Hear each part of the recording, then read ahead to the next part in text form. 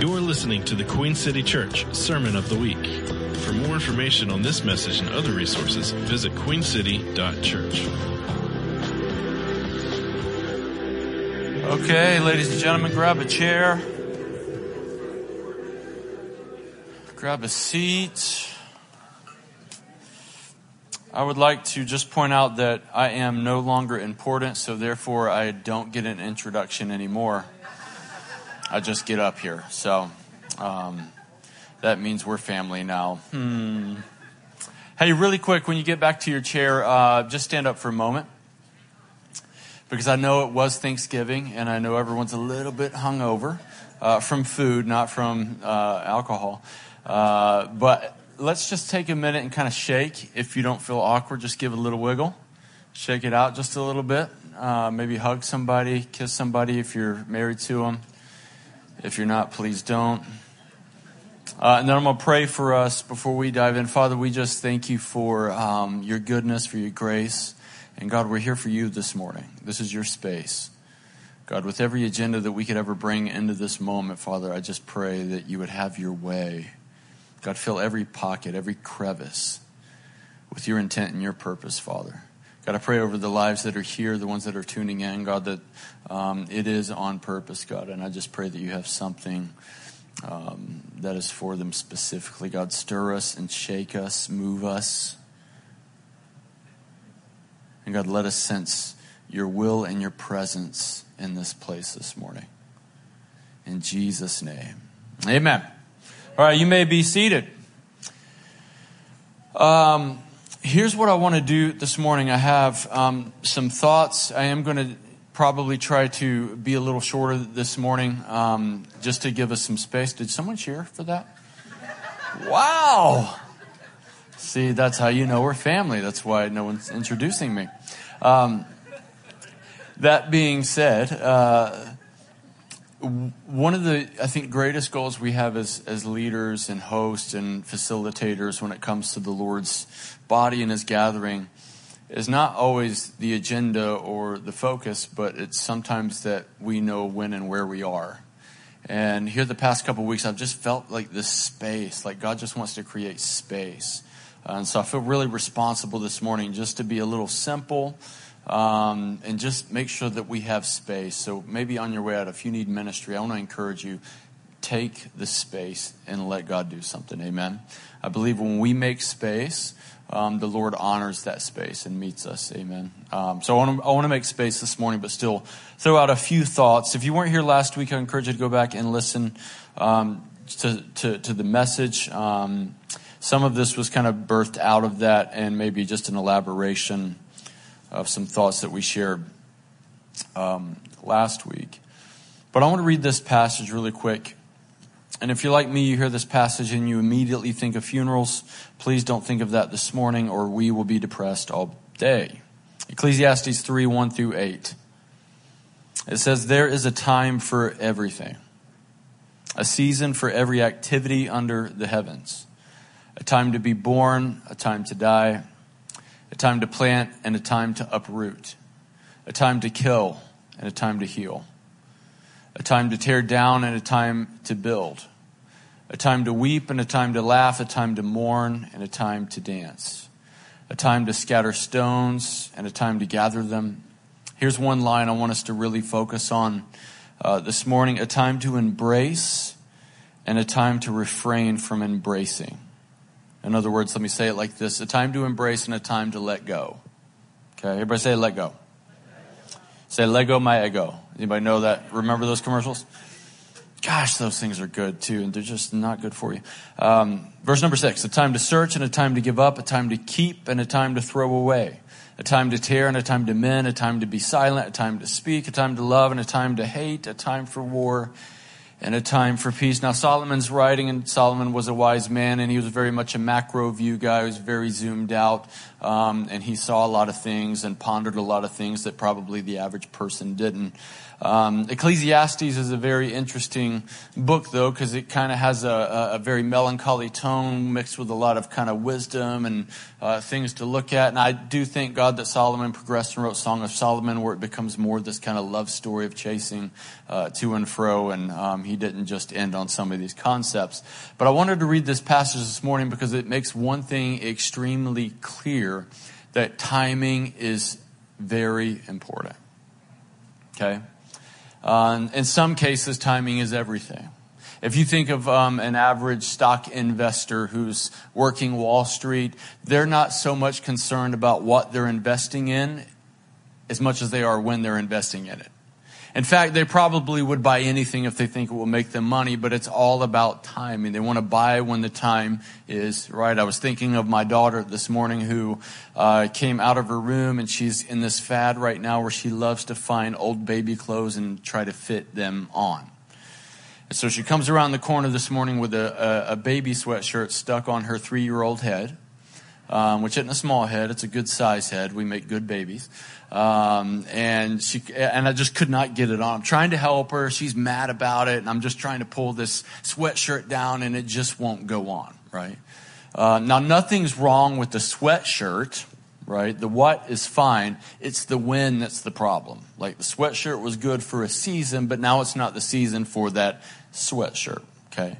Can I tell you that some of the biggest challenges we deal with are not what's happened in our life, or what's happening in our life, or what we have or what we don't have, what we are or what we aren't, but it's more often when those things happen. You can have the right thing at the wrong time and it not feel like the right thing, and not produce the fruit of the right thing, because timing is super, super important. Amen? I feel like maybe it's just for our church here, but maybe it's for more. But I feel like we're in a very significant time. Okay, and I'm not your average guy who's trying to prophesy stuff every 5 minutes. So when I say something's prophetic, you better listen.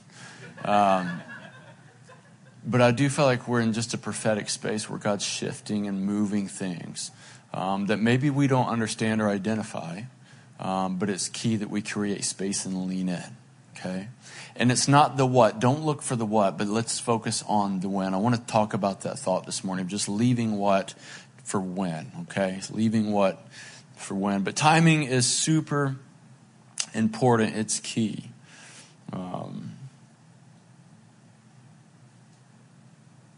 many of you guys, without raising your hand, ever struggle with what's been, aka the past? Here's what's tricky and funny about the past. The past is full of good, and the past is full of bad, right? Usually when we say we're leaving the past, we focus on the bad things of the past, the things that we want to leave behind. But what's also true is sometimes what's good in the past also has to be left. Amen. In fact, I'm going to read a passage. This is Jesus, a really smart guy, John 12. And I mentioned this passage last week, but I want to read it so that you know I wasn't lying. Jesus said this. He says, "Very truly," John 12:24, "I tell you, unless a kernel of wheat falls to the ground and dies, it remains only a single seed. But if it dies, it produces many seeds." Now, Jesus is not saying there's something wrong or bad with a seed. In fact, a seed is a good thing. But what he's telling you is the potential of a seed actually won't produce what it could produce unless it goes through a process and a transformation. In this terminology, he uses dying. But unless that seed dies, it can't become the potential that's wrapped inside of that seed. I said this last week, but it's fascinating to me that seeds can be alive for hundreds, and if not thousands of years, but be dormant. They can be a living thing, but until they're in the right environment for long enough, which again, it can be what, but until it's gone through the when, until it's gone through the right seasons and spaces and been in the right environment, it doesn't actually unlock the thing that is dormant. And Jesus is speaking concerning what he's going to do. He's going to die and produce all of us, amen. But the principle is true that unless something dies, it can't become something else. And the something that has to die isn't always something that was bad, but sometimes it's actually something that's good. Part of what's hard when it comes to leaving the past is it's obvious that we want to leave the bad stuff, but it gets tricky to leave the good stuff. Okay, and I want to try to unpack this carefully here in just a bit. Because the good stuff was good. Now, just for fun this morning, somebody tell me what's the best decade? I got an 80s. Raise your hand if you're all about the 80s. Okay, there's a couple. I thought there'd be more, but here we are. The 90s. Who's up for the 90s? 90s crew. Okay, getting a little heavy. What'd you say? The 2000s. All right, a young one, a sproutling back there says the 2000s. Who's up for that? Raise your hand. 2000s. We're okay. Okay. I don't see any strong preference here this morning, which is great. We're a very diverse crowd. But we are missing a couple decades. Let's find them. What's another good decade? 70s, says the young guy who probably wasn't alive. 70s, raise your hand one more time, 70s people. All right, there we go. In the 60s, come on, there we go. For one example, this is an interactive message today. Tell me why the 60s were the best. The best music. You got to agree? Okay. Were you born in the 60s? 70s, okay. So there's a lot going on here this morning. What else was good? What's that? Fashion of the 60s? 70s. 70s fashion. Okay. Yeah. I think 90s fashion's coming back right now, so Gene Coes. Now, here's what's true. Everyone thinks their decade is the best, not because of the time, but because of what was in that time. Right? Which means, and this isn't necessarily a bad thing, but just let's point out, our tendency is to hold on to what? And identify it with the when. Right? And so we perceive something to be the best era or the best time or the good old days, not because they were necessarily the good old days, but because of what was in there and what we liked about what was in there. No one said the 40s, which probably had some good, but also some wars happening. But usually it's not the when that we struggle with, it's when something was that we struggle with, right? Can I make a few statements and just hear my heart this morning? The past is the past. It's exactly that. And here's what I love about time and space is what's past you've been locked out of. You can't go back there. Right? I actually think God intentionally wired it this way. Because if his mercies are new every morning, that means it's constantly replenishing. So if the past was in the 60s, if it was the 70s or 5 minutes ago, guess what? It's past, and you can't go back and live there. So whether it was good or whether it was bad, you still can't go back. We reminisce and nostalgia kicks in because things were good in the past, and we reflect and we celebrate and even sometimes long to revisit those places. But usually the bad leaves a different scar, right? But the beauty is you're locked out of what's been. And the only place you can live or relive the past is in your mind. Now here's what the past does. The past, because of things we experience or things that we know, create patterns in which we live by today. And part of what it means to leave the past is to not leave just good ideas behind, but to be repatterned from the past that patterned me. Macro view. Adam falls, they're in the garden. Man was created according to a certain pattern and a certain way of life to be in the image and the likeness of God after their creator. The fall comes, and now all of a sudden it's a different pattern. What's fascinating is 20 minutes after the fall's now locked into the past, but the patterns still remain. He's no longer eating the fruit, but what the fruit did and how it rewired his perception and his perspective is ongoing. And now his engagement with life is based on the wrong pattern. Jesus comes in the Gospels, makes this statement. He says, I came to seek and save that which was lost. Can I just tell you that Jesus wasn't just talking about a quantity of human beings that were lost, but the intent in which human beings were patterned to live by. That's what Jesus came to restore. See, Jesus comes and he reconnects humanity to the Father to live life according to the pattern and the likeness and the image of their Creator. This is what Jesus came to restore. The gospel was never about the destination of heaven or hell, because you'll understand the gospel was about a reconnection to the Father, to live life and experience life through the design and the intent of Abba. Jesus came to repattern a pattern that was created by the past. Which makes me think that usually the past isn't actually our problem, but it's our response and the residue that's left, which usually lives right here. Now, I don't say this to downplay. If you're struggling with the past, please do not feel like something's wrong with you, because we all do. Nostalgia is a very powerful thing. If you don't, how many of you guys ever walk down the cereal aisle? Come on, raise your hand if you know what I'm talking, where I'm going here. If I walk down the cereal aisle, like something gets me. Like I just want, I don't know. As growing up, 80s, 90s cereal cartoons or commercials. Because nostalgia just draws us into this place, right? But I think God wants to repattern us, but it means letting go of what's been to embrace what can be, right? Unless a seed dies, it can't produce something bigger than itself. God reminds Israel of this, Isaiah 43. Without a lot of context, I just want to give the principle here. Verse 16 through 19, this is what the Lord says. He who made a way through the sea, a path through the mighty waters, who drew out the chariots and horses, the army and reinforcements together. And they lay there, never to rise again, extinguished, snuffed out like a wick.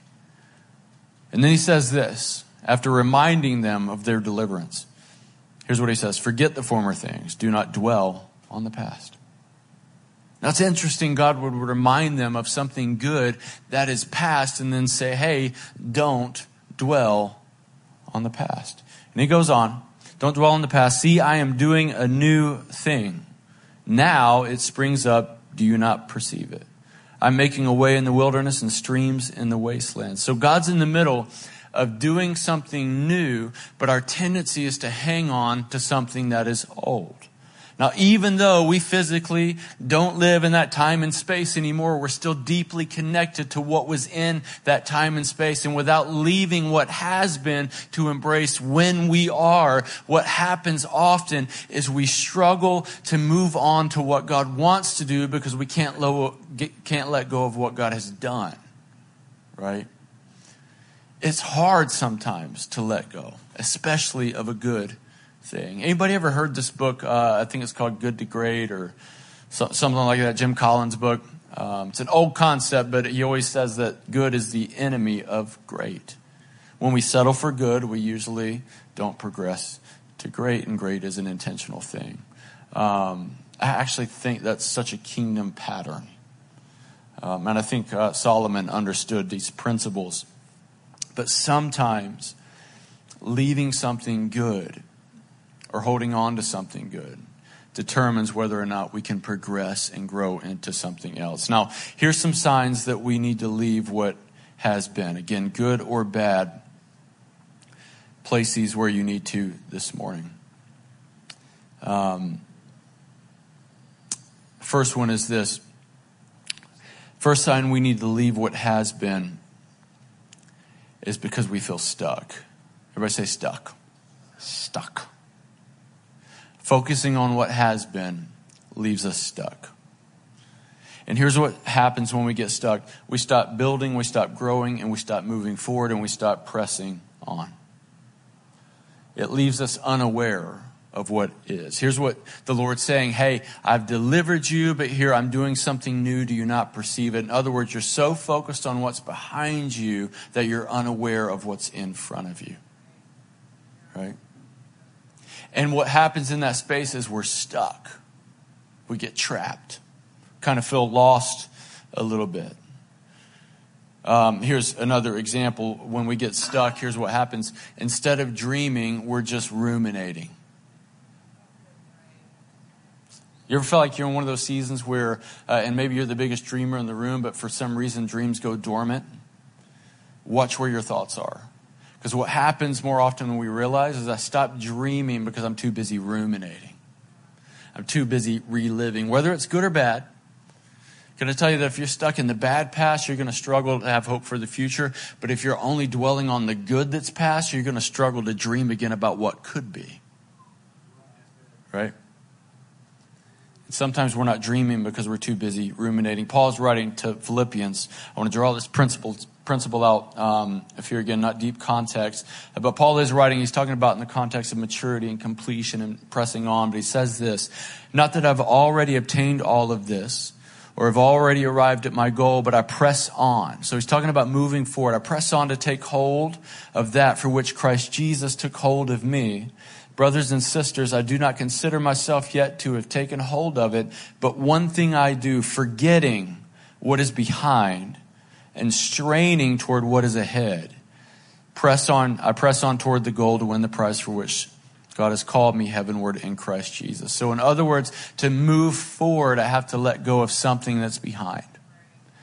Have any of you ever tried to drive your car forward while you're turned around backwards?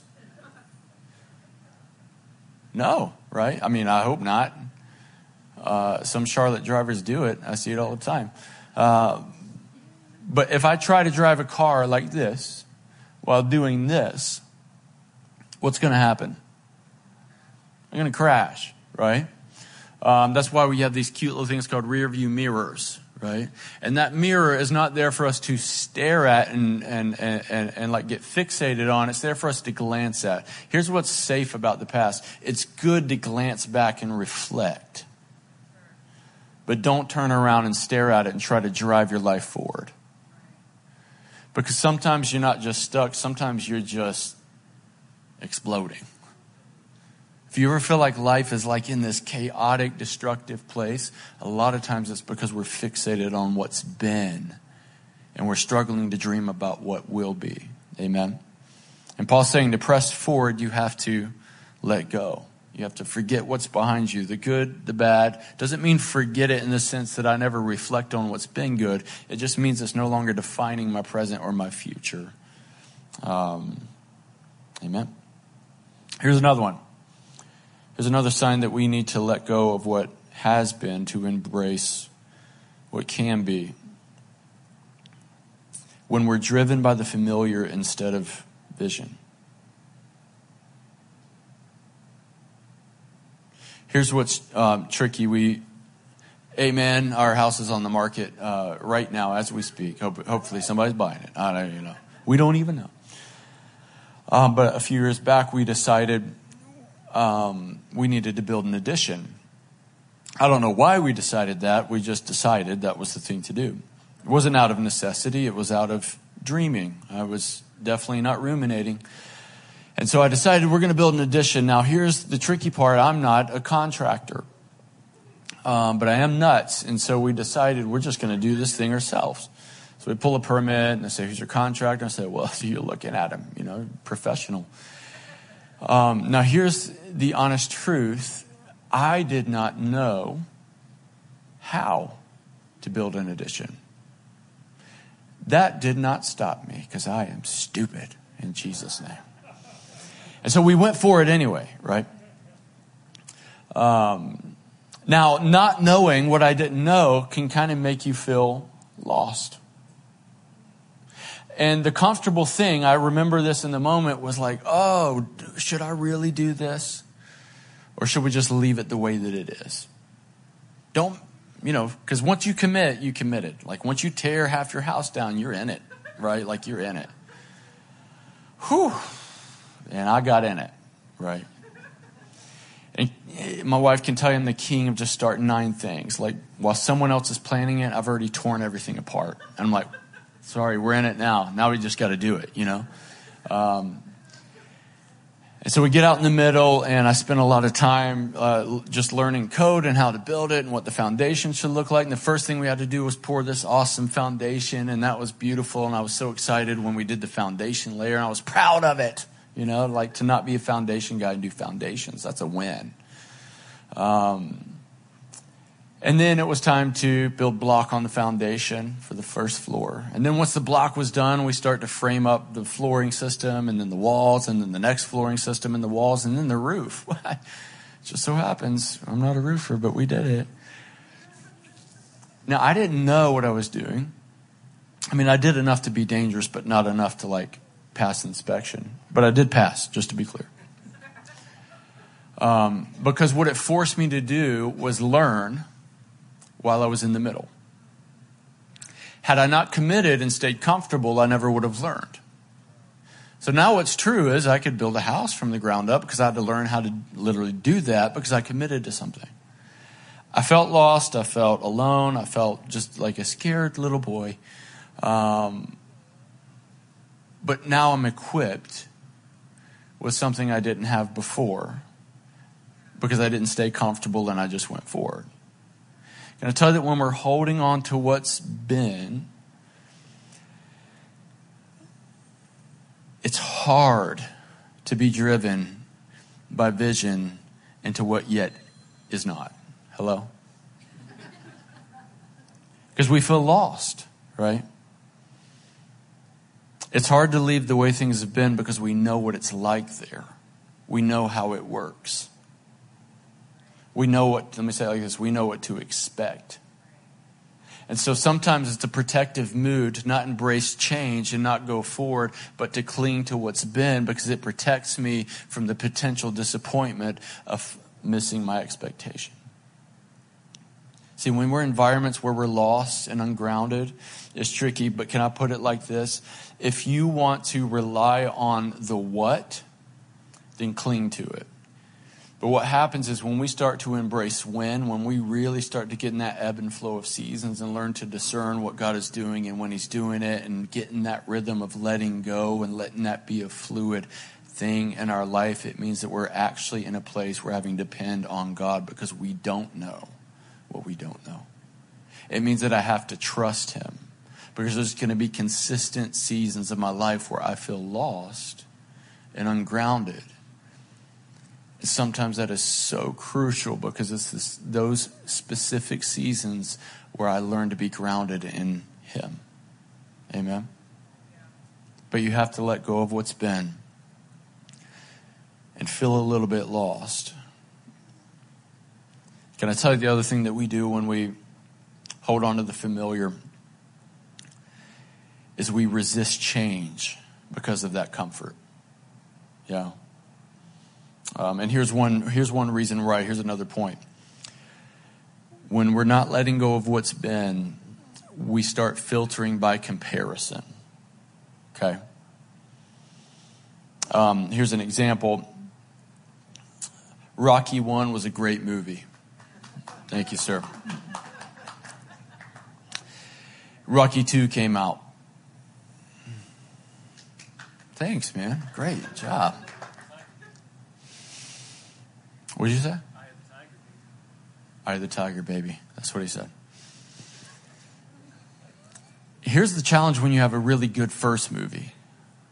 Is now it is the standard by which you compare everything that's coming. Right? And so what happens is you're like, man, Rocky one was so good.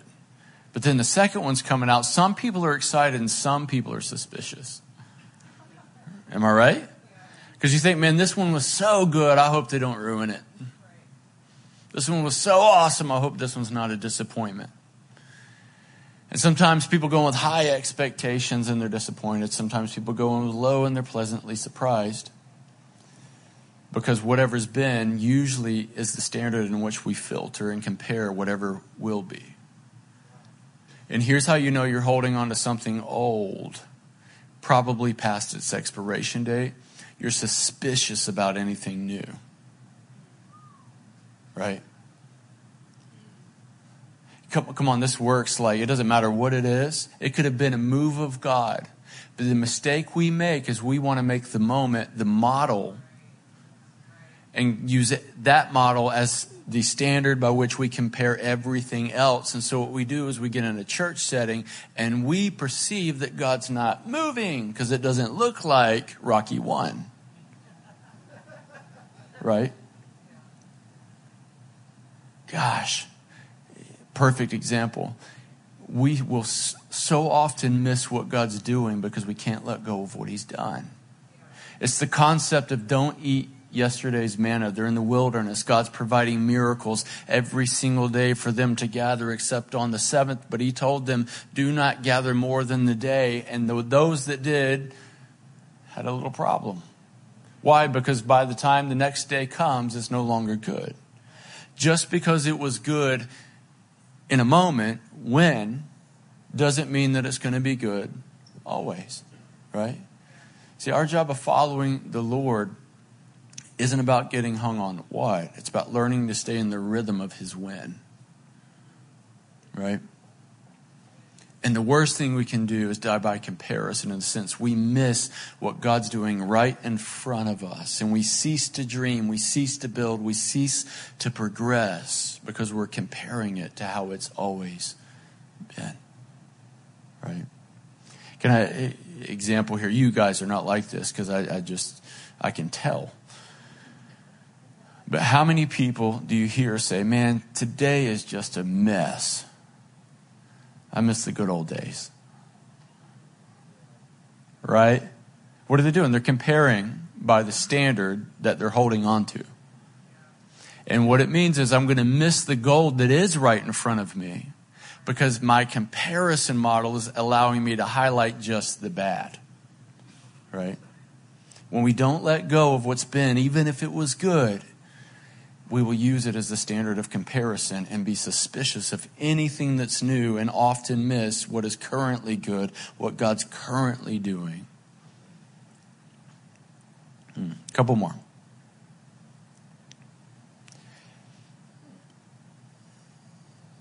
When we're hanging on to the old, we tend to think loss instead of gain. Let me say this. Letting go does not mean losing. It can, but it doesn't always. When I built that house addition, it was important for me to lay the foundation and then leave the foundation to build walls. Does it mean that the foundation was no longer needed? No, it's needed every single second or everything else would collapse.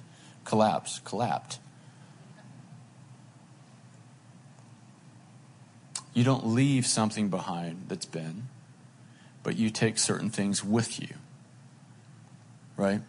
The key is that those things don't cripple you or hinder you, but you're building upon those things. But sometimes we don't embrace the new because we're holding on out of fear of losing what was good, out of fear of losing what has been, right? Can I tell you, if something is good and it's really good, it's going to be a part of the good that will be. Some things we need to lose. Some things need to go. But we want to have an addition mindset, not a replacement mindset, right?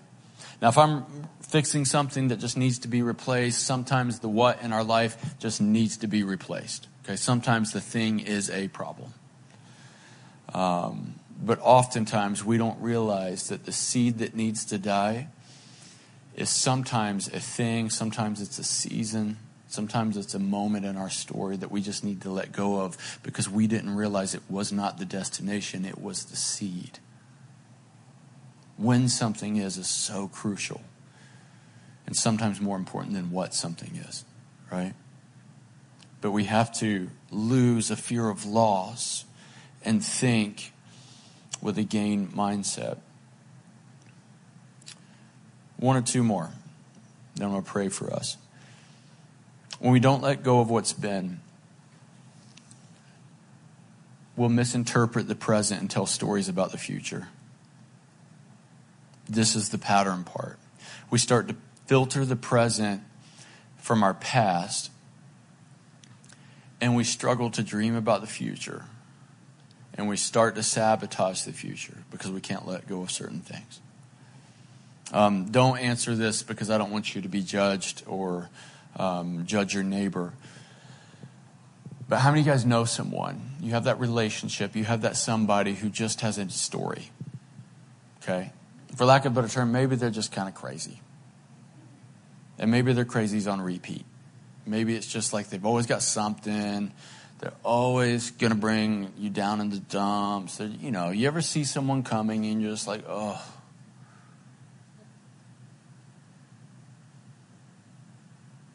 Or you ever see someone coming and you just like hiding?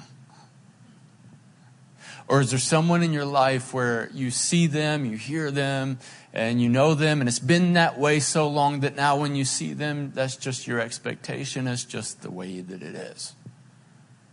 You don't even expect change, so you don't even fight for change.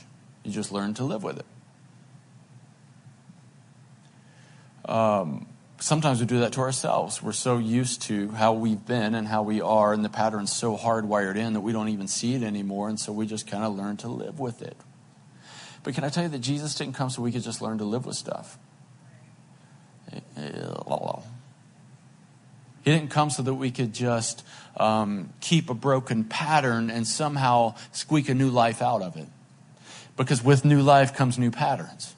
When he says in Colossians, since you've been raised, set your mind, set your heart, let everything catch up. Repattern your thinking. Repattern the way that you feel. Repattern the way that you respond, the way that you react. Start to repattern according to your new life. This is what Paul's referring to when he says, I haven't quite obtained it yet, but he's speaking of a truth that he knows is already true about him, and he's in the process of learning to leave former things behind, forgetting what's been, to embrace this new thing that he believes he is, even though it doesn't yet fully appear. He's literally saying, hey, we're being repatterned. This is the pursuit. This is the journey.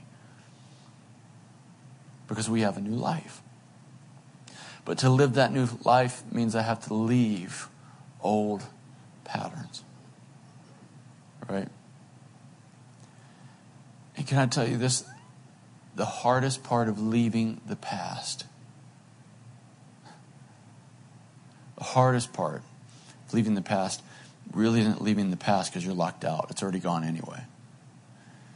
The hardest part's leaving myself according to the past. The version of me that the past created. The wiring, the reactions, the thinking, the emotional patterns. That's the hard part to leave. And if I'm not careful,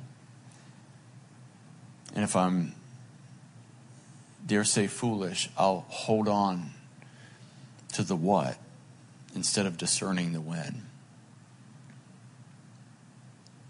And I'll start to judge myself based on what it looks like I am because I can't quite see when I am. I'll start to judge my neighbor based on what they are because I can't really discern when they are. I'll start to make major life decisions because I don't understand seasons of dormancy. I'll start to shift because of when something is, and I've misinterpreted when something is for what something is. Can I tell you that a seed does not look like an apple tree? It looks like a seed. What changes is the environment and when I look at it again. Because if I do the right things, it's only a matter of time before that seed becomes something other than a seed, produces fruit that gives life, and it's ongoing, that reproduces itself. But it did not always look like that. And I'm telling you, one of the greatest things we can learn is to leave what and learn to discern when something is. Jesus was brilliant at this. I think God wants us to leave some stuff, whether it's bad or whether it's good, because he wants to do new things in our life. And that sounds like a cliche statement, I promise you. I feel like God wants to do something. I feel like God is doing something. Let's stand really quick, and I'm going to pray for us.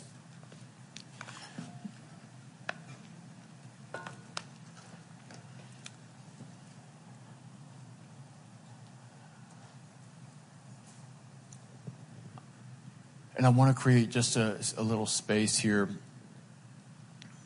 And I'm very aware of when it is. It is lunchtime. So, and what you are is hungry. No, you're not. It was just Thanksgiving. We can go long today, remember? But maybe just for a moment, let's close our eyes and lean in. I just want to pray, and I want to speak to dreamers who have stopped dreaming. And I want to pray that the Holy Spirit stirs the dream of God within you. I want to pray that the Holy Spirit highlights that pattern of ruminating that's got you so distracted.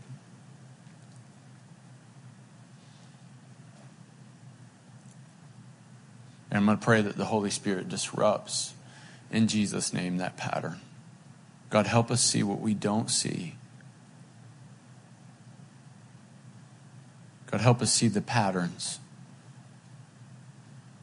Whether it's good or bad, Father, I pray that you would help us leave both.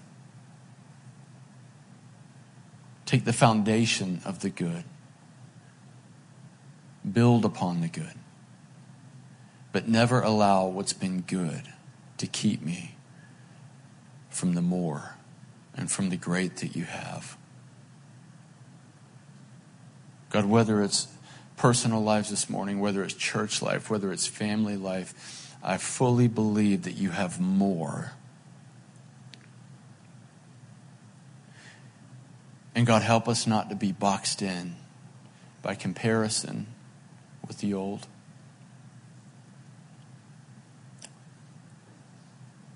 By the comfort and safety of what's familiar. But God, help us lean in.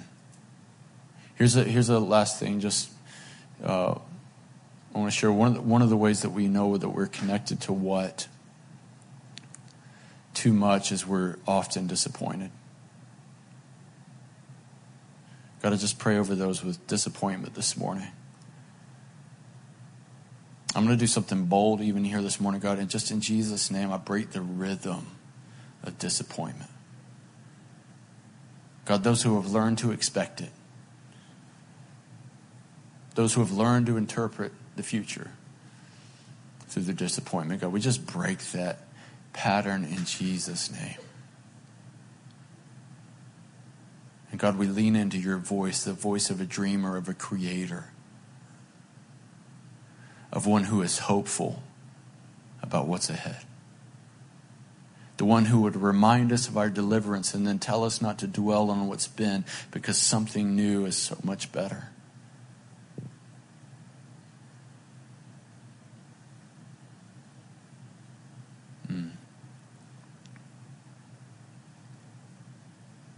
And last, Father, I pray that you would just stir the gift of God in this body. Specifically this church this morning, God. God, any seed that is alive but dormant, God, I pray you stir it. You plant it, you root it. Let it become the potential, the dream that you see, God.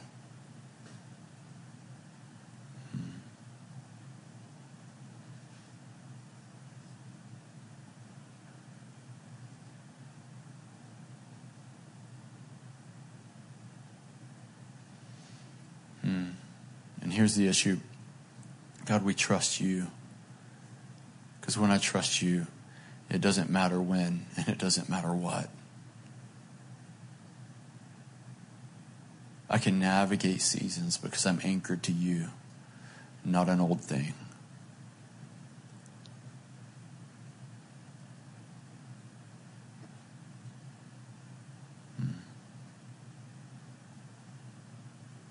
In Jesus' name. Amen. You coming, Bishop? Ladies and gentlemen, Bishop Robin.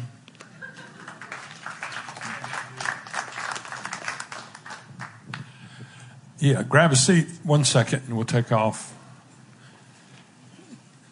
I had an episode actually happened to me on 2 separate occasions over 2 different years, but I had a cardinal that would